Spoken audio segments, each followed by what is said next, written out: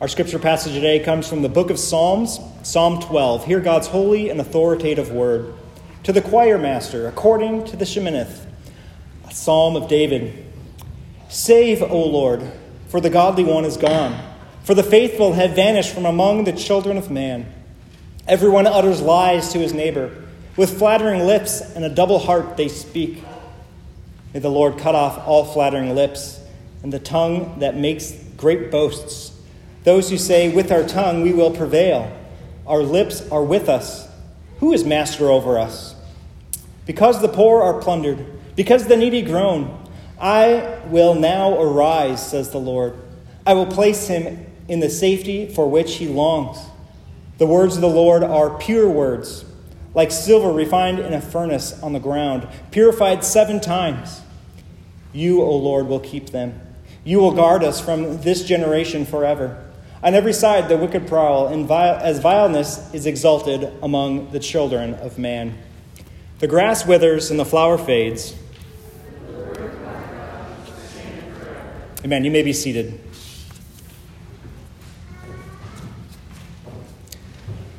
As we come to God's word today, we need his help. So let us begin with a word of prayer. All-powerful, everlasting, living God, we thank you so much that you have given us your word. Father, we come now to your word today, and we ask that you would illuminate it to our hearts, that we would have ears to hear and eyes to see. Lord, that you would bless the reading and preaching of your word, that it might change us, that it might encourage us and challenge us, that it might help us be more and more conformed to the image of your Son. We need your Spirit to help us, and we ask that you would grant it to us in Christ's name. Amen. Well, this summer we've continued to work through the book of Psalms, and we've come now to Psalm chapter 12. And oftentimes, as we've seen, David is writing in the midst of a trial. And David went through some significant trials in his life. He began really his reign as king, as he was anointed before he was inaugurated, by fleeing from Saul. And eventually, his own son tried to take his life, and he had many other skirmishes along the way. And we're not exactly sure the time in which David is writing this psalm, but you can tell from the language of it that it is certainly a time in which he is in distress once again. The beginning of our psalm today tells us that David is coming in prayer. It is perhaps one of the shortest prayers in all of Scripture. Verse 1 begins just these 2 words. Well, 3 in English. Save, O Lord. Another way to translate would be help, O Lord. David is crying out for help. He is crying out for salvation. He is making this prayer to God. What's going on around him, as we see in the verses that follow, is there is a lot of falsehood, a lot of lies, a lot of boasting. David is crying out for help, that the truth might prevail. Indeed, we are all surrounded by lies. We have all bought in to some degree or another to some lies around us. We are continually broadcasted day in and day out with things that are untrue or are proven to be untrue later. And the big point of our passage today, the big takeaway, the thing that we need most in our lives is the need for truth. It is the cry of David. It is the prayer he makes, that truth might prevail. Now, as we think about truth, we're enlightened modern rationalists, and we think about empirical truth and knowing causality. Why did this happen? What was the truth behind the story? We want to see the declassified documents after the scandal is over. Indeed, that is one type of truth. But as we look to Scripture, as we think about the truth in which David is reflecting upon here, what he wants to see prevail isn't merely factual truths. Indeed, it is not less than factual truth, but it is far greater than that.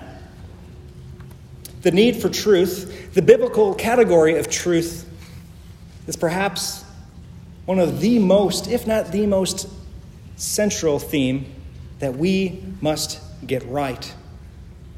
Now, in the Reformed tradition, we have these big, thick books. Sometimes they're in multiple volumes. You know how Reformed you are by the number of systematic theologies you own.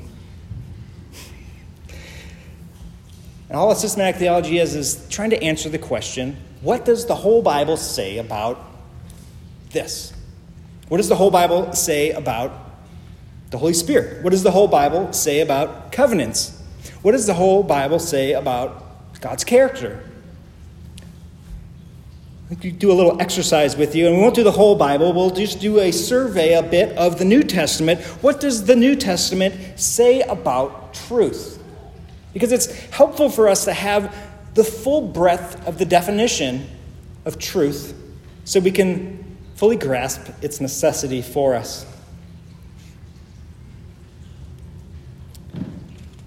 We'll begin in John's Gospel, John chapter 8. Jesus said to the Jews who had believed in him, "If you abide in my word, you are truly my disciples, and you will know the truth, and the truth will set you free." Sounds important. Jesus speaking to the woman at the well in John chapter 4, "The hour is coming and is now here when true worshipers will worship the Father in spirit and in truth. For the Father is seeking such people to worship him. God is spirit, and those who worship him must worship him in spirit and truth." So if we want to be free, we need truth. If we want to worship God, we need truth. John 14. Thomas says to him, "Lord, we do not know where you are going. How can we know the way?" And Jesus says, "I am the way, the truth, and the life. No one comes to the Father except through me. If you had known me, you would have known my Father also. From now on, you do know him and have seen him." Jesus is so centrally tied to the idea of truth. He names himself the truth. Jesus, as he prays for his people in John 17, "I do not ask that you take them out of the world, but that you keep them from the evil one. They are not of the world, just as I am not of the world. Sanctify them in the truth. Your word is truth." If we want to be sanctified, to grow in holiness, to be changed, we need truth. God's word is truth. Perhaps taking a negative example, Romans chapter 1, "For the wrath of God is revealed from heaven against all ungodliness and unrighteousness of men, who by their unrighteousness suppress the truth." Sin suppresses truth. Perhaps our favorite verse for a wedding, "Love is patient and kind. Love does not envy or boast. It is not arrogant or rude. It does not insist on its own way. It is not irritable or resentful. It does not rejoice at wrongdoing, but it rejoices in the truth." There's also an internal problem with truth in the church. The Apostle Paul, as he went and planted churches and proclaimed the gospel and saw many people come to faith, he continued to preach the truth to them, and they didn't always want to hear it. And in Galatians chapter 4, he rebukes the church and he says this, "Have I then become your enemy by telling you the truth?"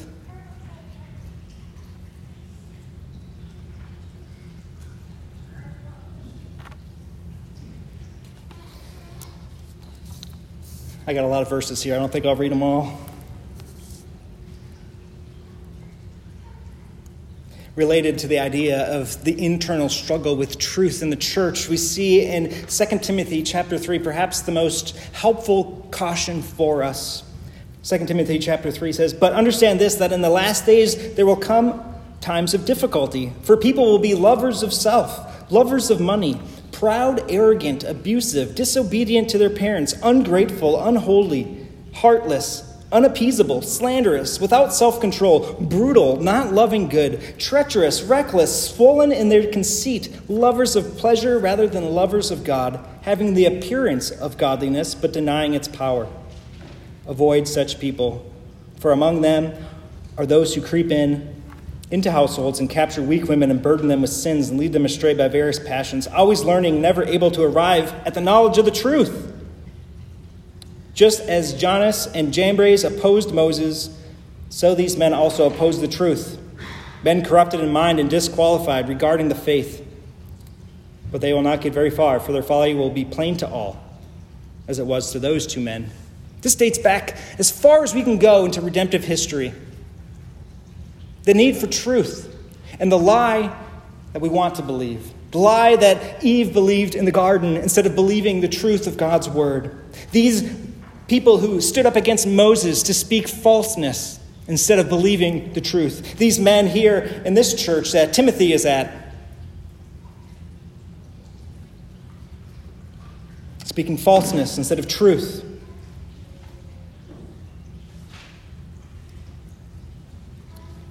Two more verses, perhaps particularly helpful for us who are parents. 3 John, verses 3 and 4. For I rejoiced greatly when the brothers came and testified to your truth, as indeed you are walking in the truth. I have no greater joy than to hear that my children are walking in the truth. And last of all, towards the end of the book of Revelation, I saw the heavens open, and behold, a white horse, and the one sitting on it called Faithful and True. And in righteousness he judges and makes war. Do you see how important the word truth is in the Bible? It is not merely factual information. It is synonymous with the Word of God. It is synonymous with Jesus Christ himself. It is synonymous with salvation. Truth, without truth, we have no hope. With the absence of truth, we are left with nothing. We are left without salvation. We are left without Christ. We are left without God's word. And it is truth that is at stake that David is crying out for. Now, this is a problem we all know and deal with. Even in our culture, we see the need for truth. And what is our culture's response? What is our solution to the problem of truth in our culture? Fact checkers, right? This article contains misinformation. But what that tells us is that even in the most secular world,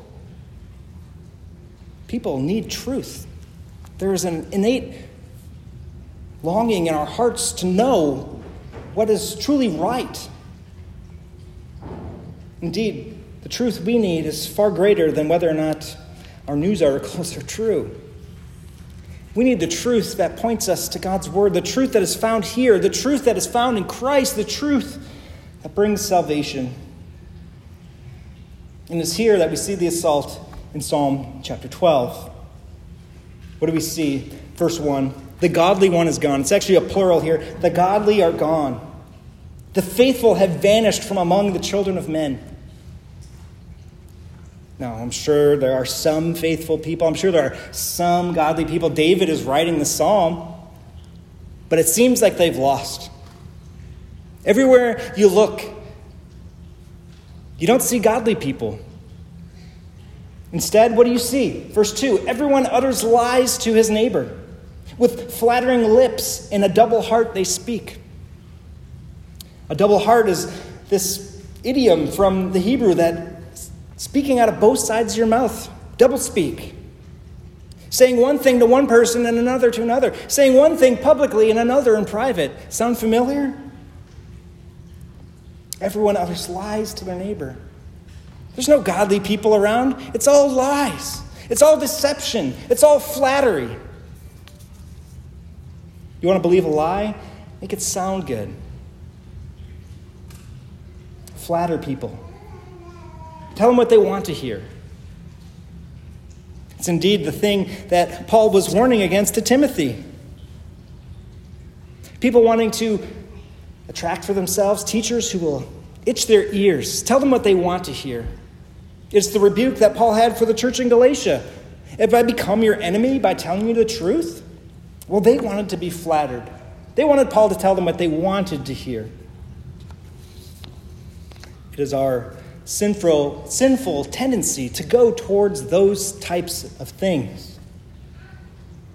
And David's prayer is that may the Lord cut off flattering lips and the tongue that makes great boasts.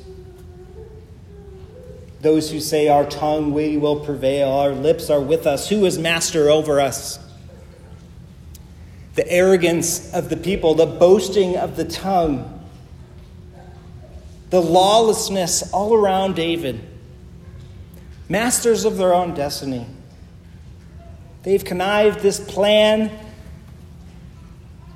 and David is crying out for help.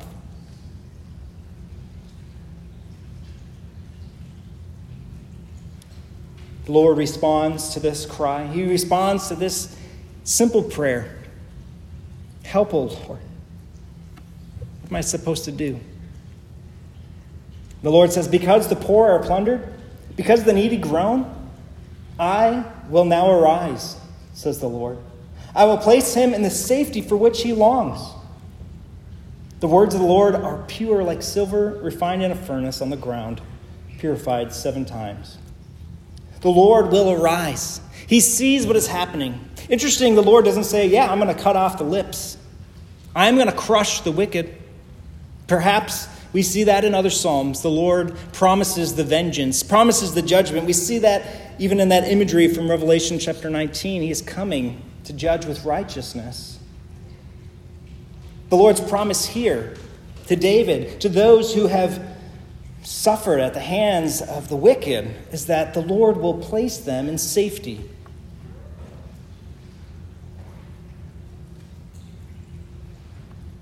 The Lord will arise. He sees.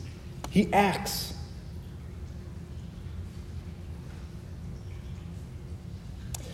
The words of the Lord are pure words, flawless words, words without error, true words, like silver refined in a furnace 7 times, skimming off the impurity each time.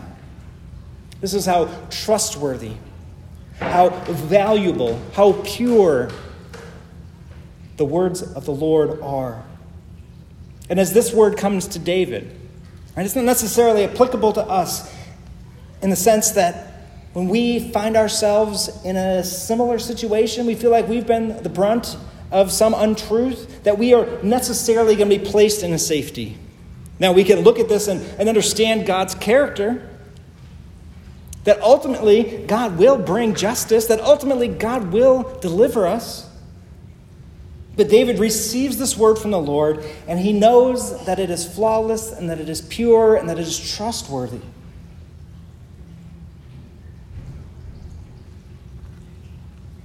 And he confesses, you said this, Lord.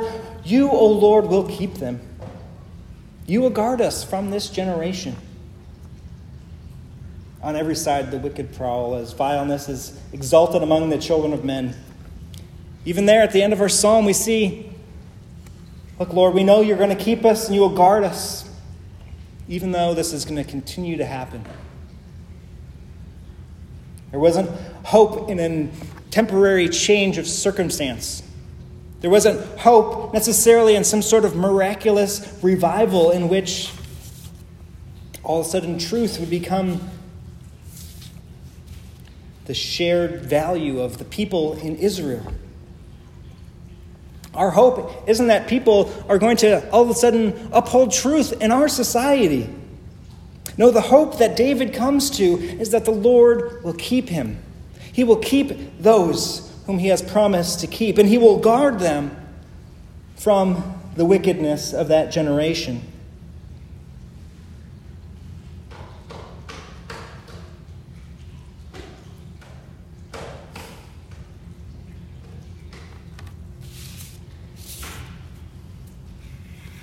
As we think about this passage and how it might relate to us, perhaps it's easier for us to just reflect on it privately. Is it not easy for us to look around our culture and see how truth is just not valued? How we hear something publicly from one person one day and find out later that it was all a lie. Or that as the facts come out over time, really we had no idea what we were talking about. or that you can have your own truth and I can have my own truth. And as long as we just, don't talk about it, we can get along. Does it not describe our situation? The godly ones are gone. The faithful have vanished. We look around and everyone's uttering lies. There's flattering lips, double speak out of their mouths. Don't you ever feel like you just want to cry out, "Help, oh Lord, I don't know what to do"? Afraid to speak, afraid to share something, afraid to tell you what you really believe. It's not a new phenomenon. It dates back at least to David. I imagine it dates back throughout all of the ages. Our hope isn't that we will be delivered, that everybody will be struck down. Our hope is that God will protect us, that God will encourage us, that he will sustain us as we pray for the persecuted church regularly. We don't pray that they'll be able to get onto the airplane and get out of town. We pray that God would encourage them, that he would sustain them, that he would give them boldness and comfort in their affliction. Indeed, it might be that they are removed.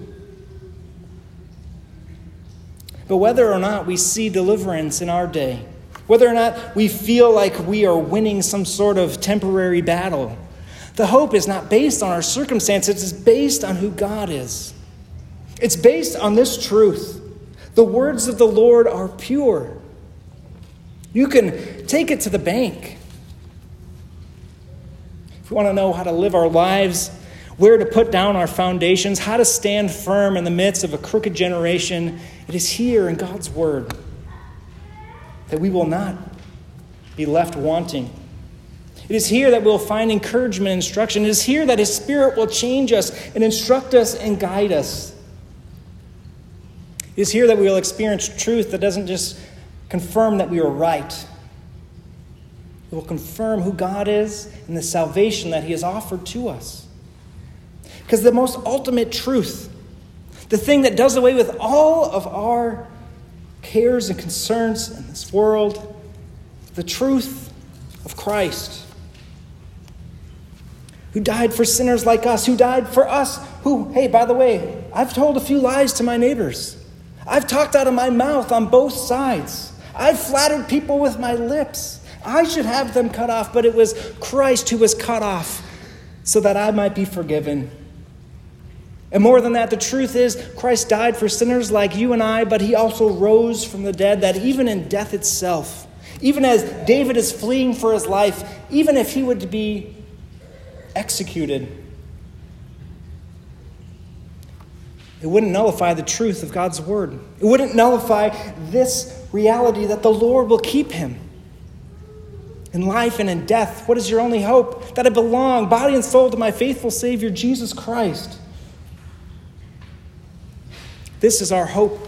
This is what the truth truly is. This is where we must find our confidence. Let's pray. Father, we thank you that you have given us your truth. You have revealed it to us in your word and ultimately through Christ. Father, as we look around ourselves at our circumstances, whether they're good or bad, Father, help us to not be rooted in those things, but instead to be rooted in your eternal, unchangeable, life-giving truth. That we might have hope, that we might have rest, that we might have the truth. It's in Christ's name we pray.